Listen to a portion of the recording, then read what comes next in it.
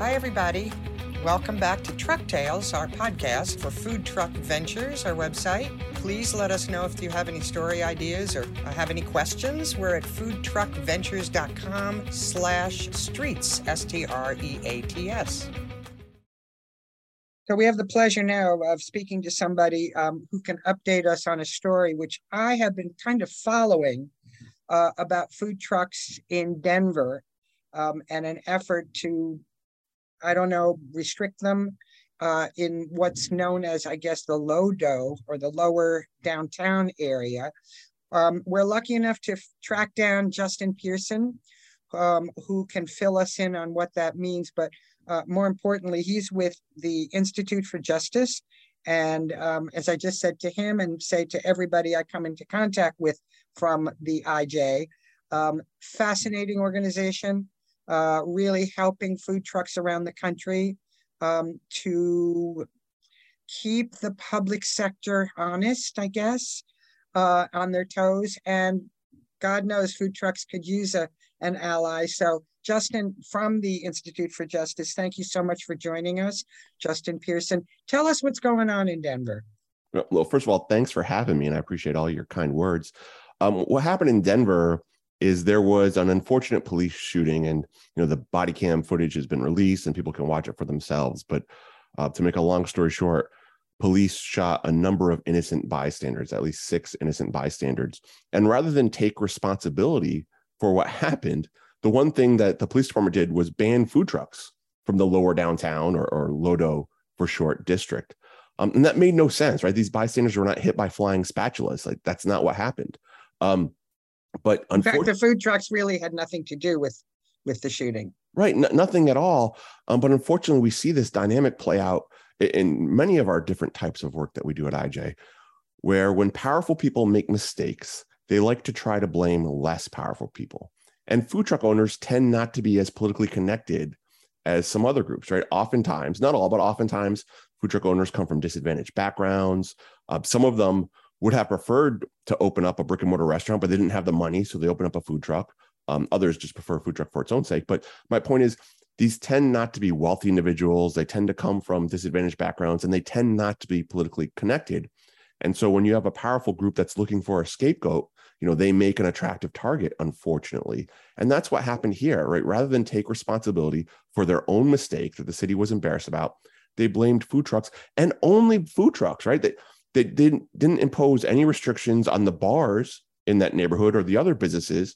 But even though the police understand and don't dispute the fact that the food trucks were completely innocent, law-abiding businesses, they banned the food trucks, but not the other law-abiding businesses. It just makes no sense. And so we were happy to get involved to try to correct this injustice. Well, they said, if I read the story correctly, they say that the food trucks are keeping people around too long, and the people gather after they come out of the bars, possibly somewhat inebriated. Right. Again, whether that's what is your response to that? But that's exactly what you want, right? I mean, the way this works is on Friday nights and Saturday nights, people go into this neighborhood in Denver where there are a lot of bars.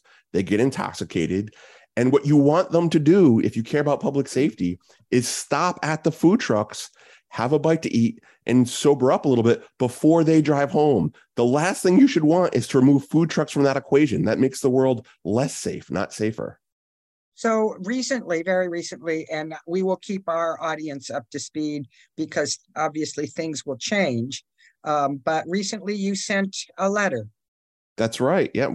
So last week we sent a letter explaining how this ban was both just bad policy because it actually makes things less safe instead of safer, and constitutionally suspect because, excuse me, because the government is picking and choosing who it's going to restrict from operating for no constitutionally legitimate reason, right? Again, the government recognizes that the food truck owners had nothing to do with this any more than the bar owners did, yet it's allowing some businesses to stay open and banning others. And so both the federal and state constitutions require the government to act consistently. It's based on something called equal protection.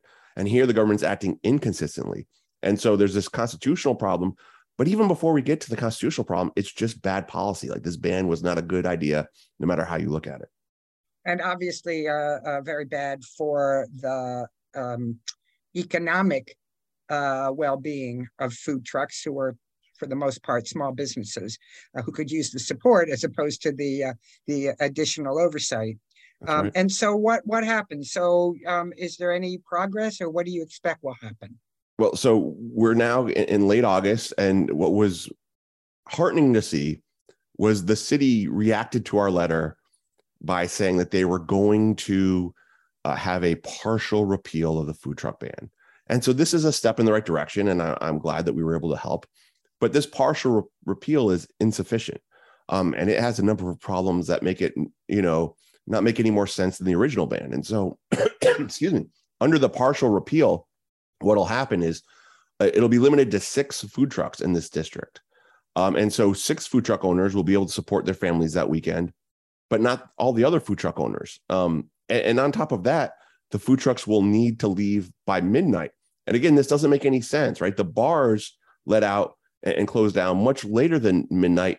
And so you should want the food trucks to be there when everyone's leaving the bar. Making the food trucks close early, again, makes things less safe, not safer. And so while we're happy that we've at least allowed they read your letter. At least they read your letter. Yes. They read the letter. They're moving in the right direction. At least now 6 food trucks will be able to operate in some capacity, which is better than 0 food trucks.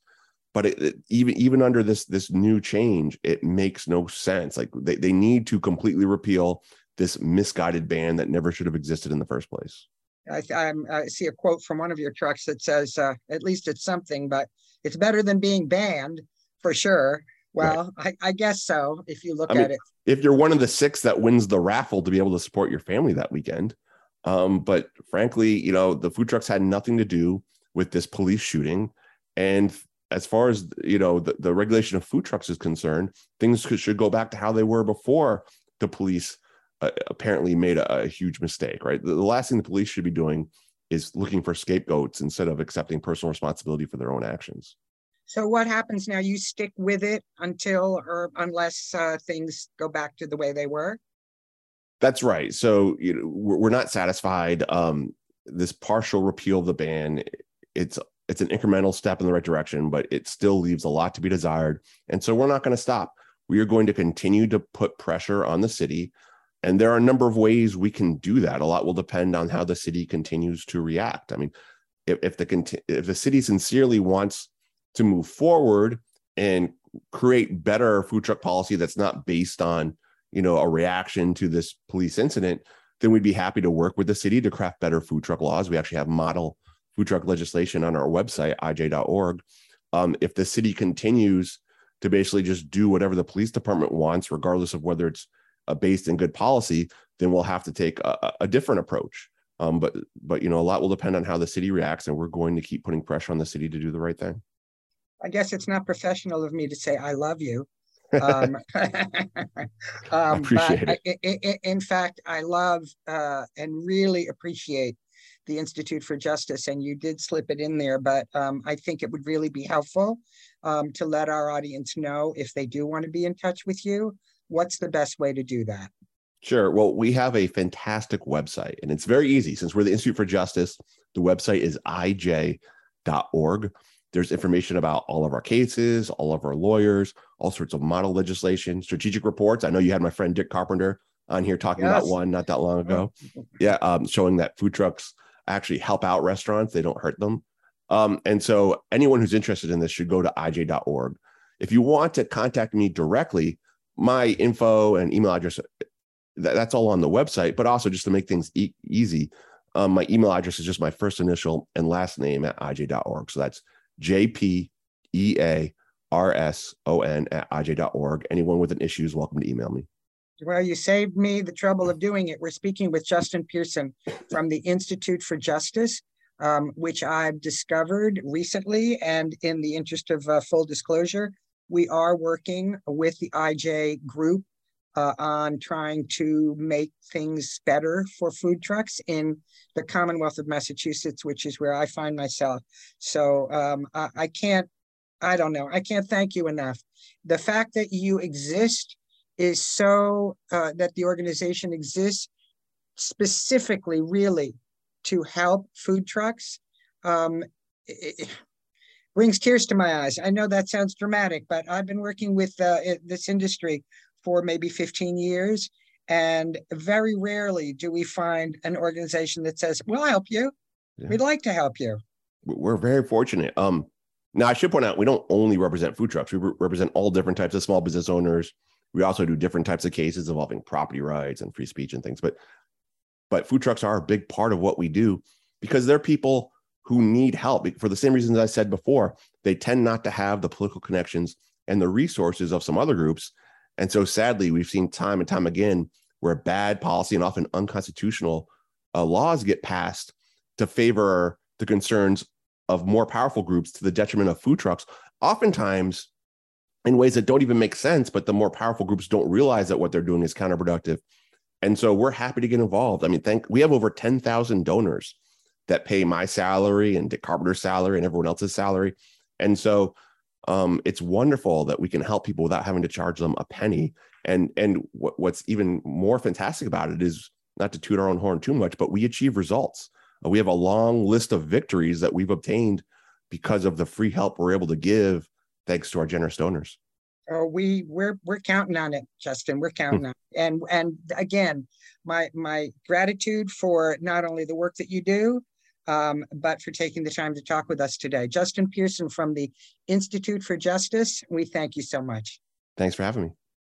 I should also, just before I end the segment, you will stay in touch with us, and we will do updates as to what's happening in Denver, in the Lodo, the lower downtown area. We think it's first of all, very interesting and very important. And so for our audience, we will keep you posted on what's happening in Denver. Thank you so much. Thanks a million, Justin. Thanks again for having me. Don't forget to keep me posted, though, okay? Will do, I promise. All right, I appreciate it. Thank you.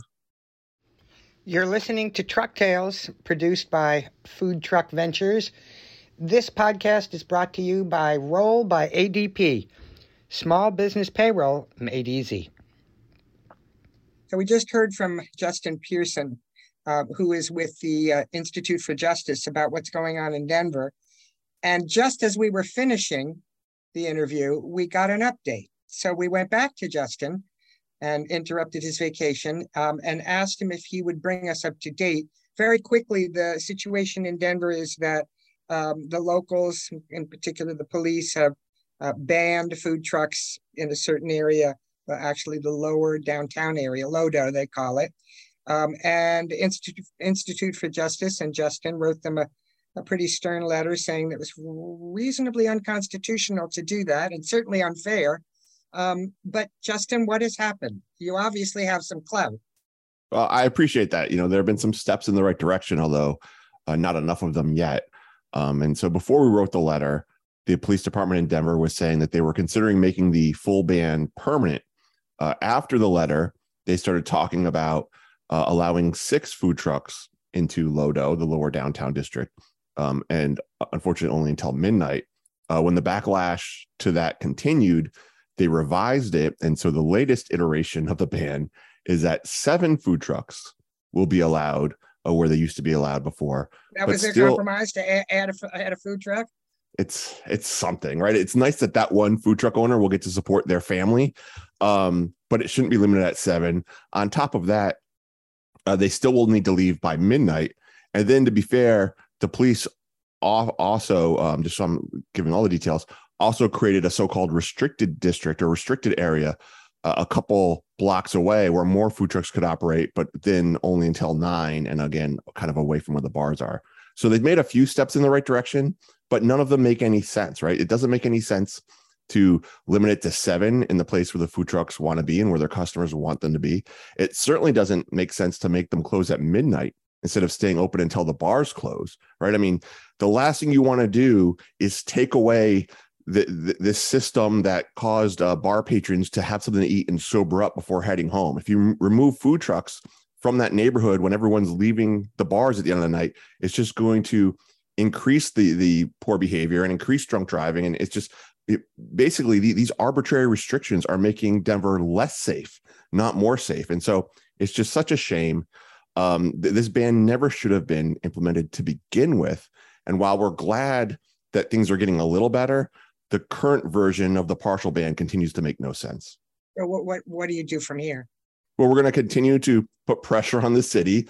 It's clear that they respond to pressure, right? It's clear that these restrictions aren't based on any legitimate public policy, but instead all they're trying to do is whatever minimal amount they can do to make the pressure subside without having to apologize for making yet another mistake. And so we want to keep the pressure on them, and hopefully we can continue to improve this situation and maybe, hopefully someday get back to the place we were not that long ago where this ban didn't exist at all. Well, my money's on Justin Pearson and the Institute for Justice. We thank you so much for taking a minute to update us. And something tells me we'll be in touch again. We'll see. Well, thanks for having me back on. Thanks, Justin. We don't often get to talk to award winners.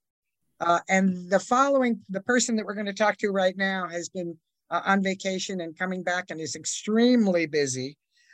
We're speaking to Fernando Melgarejo. Yes, perfect. He tells me that my pronunciation is not terrible. No. Who owns a food truck based in Orlando? Is it in the Orlando area? Orlando. Yep. Called Peru Power. And Peru Power was voted by something called Love Food as one of the best food trucks in the country, and 35,000 food trucks in the country. So good. What an honor, really. Yes. What an honor. Fernando, thanks so much for taking a moment. What makes you the best? I wouldn't say the best. I just think Peruvian food is one of the top right now. So people are enjoying the cuisine, the different flavors. And when we started in Orlando in 2014, it was very difficult. No one wanted to eat ceviche. It was like, what do you guys one of my favorite dishes is ceviche. Now it's one of the favorite dishes that we sell out all the time. But at the beginning, it was tough. We didn't know what to do. We started traditional. We did really traditional plates. And what is traditional? What is considered traditional? We do more like lomo saltado, which is a stir-fried beef, ají de gallina, which is a chicken dish that we cook in Peru a lot. I did the stuffed potatoes, more like What is the, it says Peruvian style burgers. Yeah, so after about a year, I said, people are eating a lot of burgers, so let me start bringing the flavors and putting it into burgers and in tacos, which once I started doing that, it took off. So people would eat the same dishes that I was presenting before, but I just put it in a different style. So what makes a taco Peruvian? Well, I do a fried fish and calamari taco, which is our top seller. It's called Jalea. And sounds Jalea, amazing. Yeah, it is amazing. And the main thing is doing everything fresh. I do my flour, I do my seasoning, I cut the calamari every day before we go out. And you can tell completely the difference. We put a Creole sauce on there, which is onions, tomato, lime juice. And I make a white sauce, which is based out of a Peruvian chili, rocoto. And I add a little fish stock with lime, and it takes away from the spice. But the whole combo, people actually travel far. Like, I get some people are like, we just drove an hour and a half to come get this taco. Really? I was going to ask you, are you more popular these days? Oh yeah. It's been busy. It's been really, really, really busy. Did this honor of being voted one of the best in the country, did this change things for you, or just confirmed what you already knew? It's always a blessing to be recognized, especially, the food truck business is not easy. It's a grind, it's a hustle, and you have to, it's coming from working in huge kitchens to try to condense it to a little mobile food unit, and try to make it everything just as fresh, same quality. And then not only that, speed. People don't like to wait. Not from a food truck. Oh, no. So you came from, your background was you were working in a restaurant kitchen? Yes, I worked in a restaurant kitchen. I moved back to Peru years ago, and I opened my restaurant in Miraflores, which is in Lima. And I had a restaurant and I had a bar restaurant. So I had both of those going. I met my wife there. We actually did a TV Well, let's show. mention her name is Carol. Carol, yeah, Right. she was a journalist. So we decided to, once we got engaged, let's move to Orlando, back to Orlando, because I wanted to raise my daughter or our kids here. And we were always talking about food trucks. And they said, when I get there, I'll figure it out. I went back, worked at the Disney chains again, where I used to work. And about a year into it, I was like, I gotta do this. And she's like, well, you know, she was working as a reporter here in Orlando. And she's like, well, let's just do it.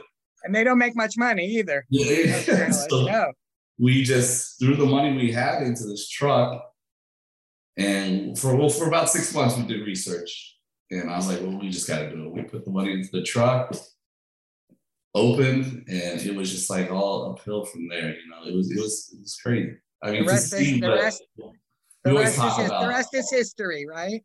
Yeah, all the struggles and stuff we went through, and now to where we're at now, to where the business is just there. It's great, especially after the last 2 years, which was, we weren't sure what was going to happen. Hard on everybody. We're speaking with Fernando Melgarejo, who tells me my accent is acceptable.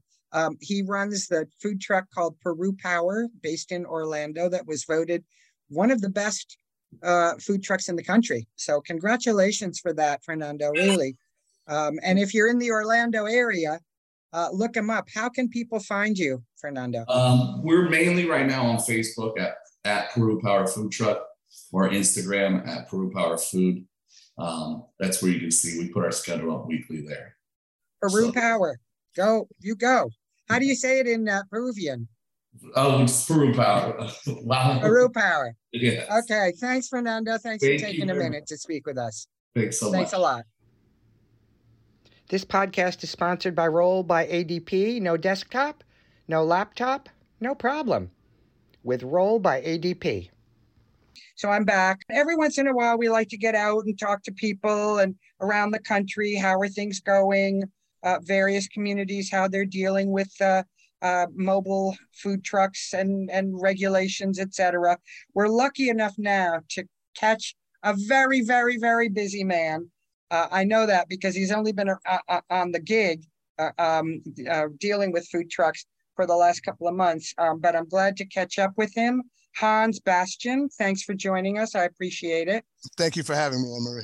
I know you have a very lofty title, mobile enterprise manager. We're going to call you the food truck guy, which I think you've said is okay with you. Well, I think we're developing a burgeoning friendship here, Anne-Marie. So yes, absolutely. Okay. So let's tell our audience, first of all, where did you come from? I think your background is kind of interesting. So historically, I've been in financial services, primarily working with small businesses on any number of needs, from financing to business development to access, as I mentioned, access to credit primarily, and a lot of the financial resources that they would need to run their business.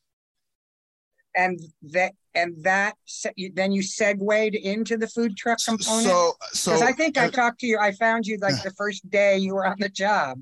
Right. So when small business, many small businesses in this country, particularly immigrant businesses, are food-related businesses. Right. So in my financial services career, particularly in banking, I had opportunity to work with quite a few food-related entrepreneurs, and of course, restaurants are central to that.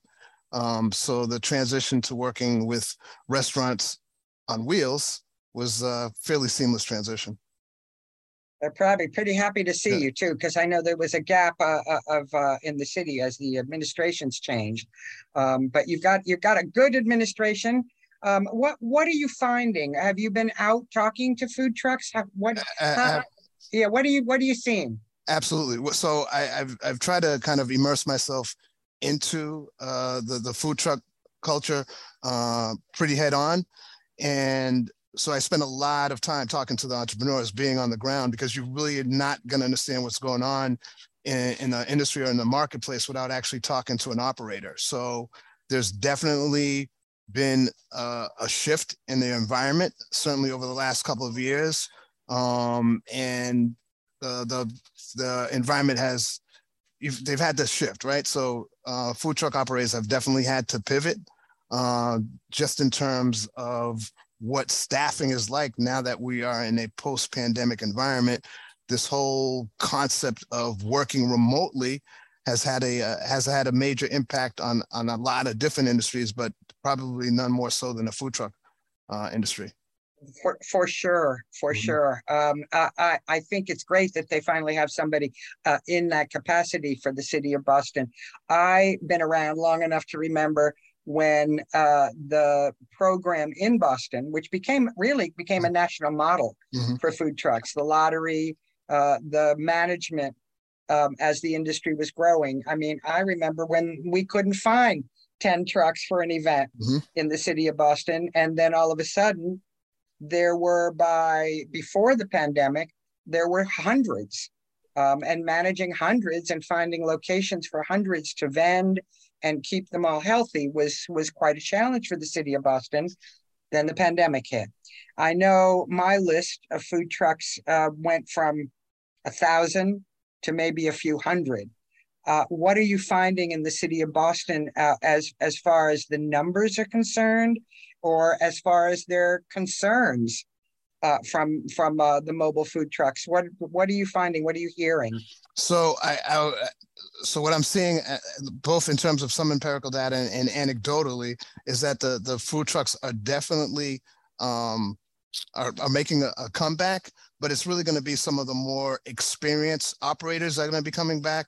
The pandemic probably weeded out some of the weaker participants, perhaps some of those that were might not have had the capitalization that was required to be able to sustain any type of economic hiccup. So definitely see some trucks also kind of reinventing themselves, taking an opportunity to maybe tweak the menu, taking advantage of some of the changing tastes of the marketplace.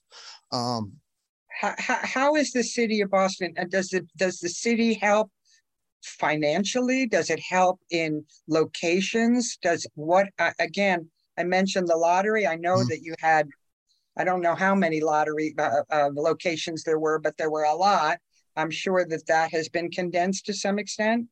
So that has certainly been condensed, because there's some of the public sites that perhaps maybe 3, 4, 5 years ago were viable, and now due to the changing construction landscape and the changing commuter models as far as how people get in and out of the city, that's changed. So there's going to be some sites that are probably a little bit more viable than some others. But what we've done in terms of working with food truck operators is that we are definitely a little bit more receptive in terms of hearing their ideas as far as other potential locations. So we've been really, there's been a number of food trucks that have come to me on an individual basis and have suggested some alternative sites based on their analysis. And on a number of those occasions, we've been able to grant them that request. So we definitely realize that we need to be more flexible in this environment, and are paying close attention to what our food truck operators are asking. God bless. I mean it. It's not, can't be easy, because I know that a lot of trucks were reluctant to go back into the city of Boston because of the reduction in foot traffic, which you alluded to just now. But I think they're all really excited about the future, and to have somebody like you in a position to actually talk to, let alone be responsive. So we wish you the best for sure. And I know that the trucks that we deal with, if they're not in Boston, they're looking forward to a time when they can come back into Boston. And having somebody like you in that position, I am positive, will make a huge difference. We're talking with Hans Bastian, who is the food truck guy for the city of Boston, Massachusetts. If if there are food trucks listening to this interview, should they just reach out and be in touch with you? Absolutely. They could find me direct at the city at 617-635-0462. They could also just Google Food Truck Portal of Boston, and I'll get them a link to our department as well. And on that page, they'll also find some resources in terms of how to start a food truck. We have a link there for a pre-recorded webinar that we've conducted some months ago. So the program is definitely being reignited, and there's some exciting times going forward. So one of the things that you alluded to is kind of the change in the marketplace, obviously as a result of the pandemic, but what that has demonstrated to us as a city, and it's something that the new administration is fully behind, is reactivating community spaces. And one of the ways to do that is through festivals, right? Music festivals and the like. And there's nothing more central to those types of events than food trucks. So that's probably going to be an area of emphasis going forward, perhaps a little bit more than the emphasis we've been putting historically on the public sites. That's pretty exciting. As somebody who used to produce food truck festivals, which is what we used to do, we sold that company a couple of years ago. And we now just book food trucks around, really mostly around New England. But it's very exciting to hear the mayor talk about larger events, and it not only to draw foot traffic and people back into the city, but also to then be able to work with food trucks to service those people at those events. So that's very exciting, and we'll be keeping an eye on what you're up to, Hans. We thank you very much, and thank the mayor for allowing you to speak with us. And we look forward to staying in touch. We'll keep touching base with you. Thank you for the invite, Anne-Marie, and I look forward to a return. Talk to you soon. All right, take care. Thanks, Hans. You're very welcome. Well, that's it for this edition of Truck Tales. Please stay in touch with us and let us know if you have any story ideas or interesting people that we should contact. And if you want more information about our various programs at Food Truck Ventures, check us out, foodtruckventures.com/streets, spelled STREATS. And you'll find more information about our Neighborhood Streets program if you want a food truck in your neighborhood, with all ordering done online in advance. Or if you have a PTO or nonprofit that would like to raise some money using food trucks, that's our Streets for Schools program, also at foodtruckventures.com/streets. And if you are a corporation looking to do something nice for your employees or something different, check us out, Food Trucks to Go, FT, the number 22G, also foodtruckventures.com/streets. We're delighted that you joined us this time. Please stay in touch with us in the future. And of course, stay healthy.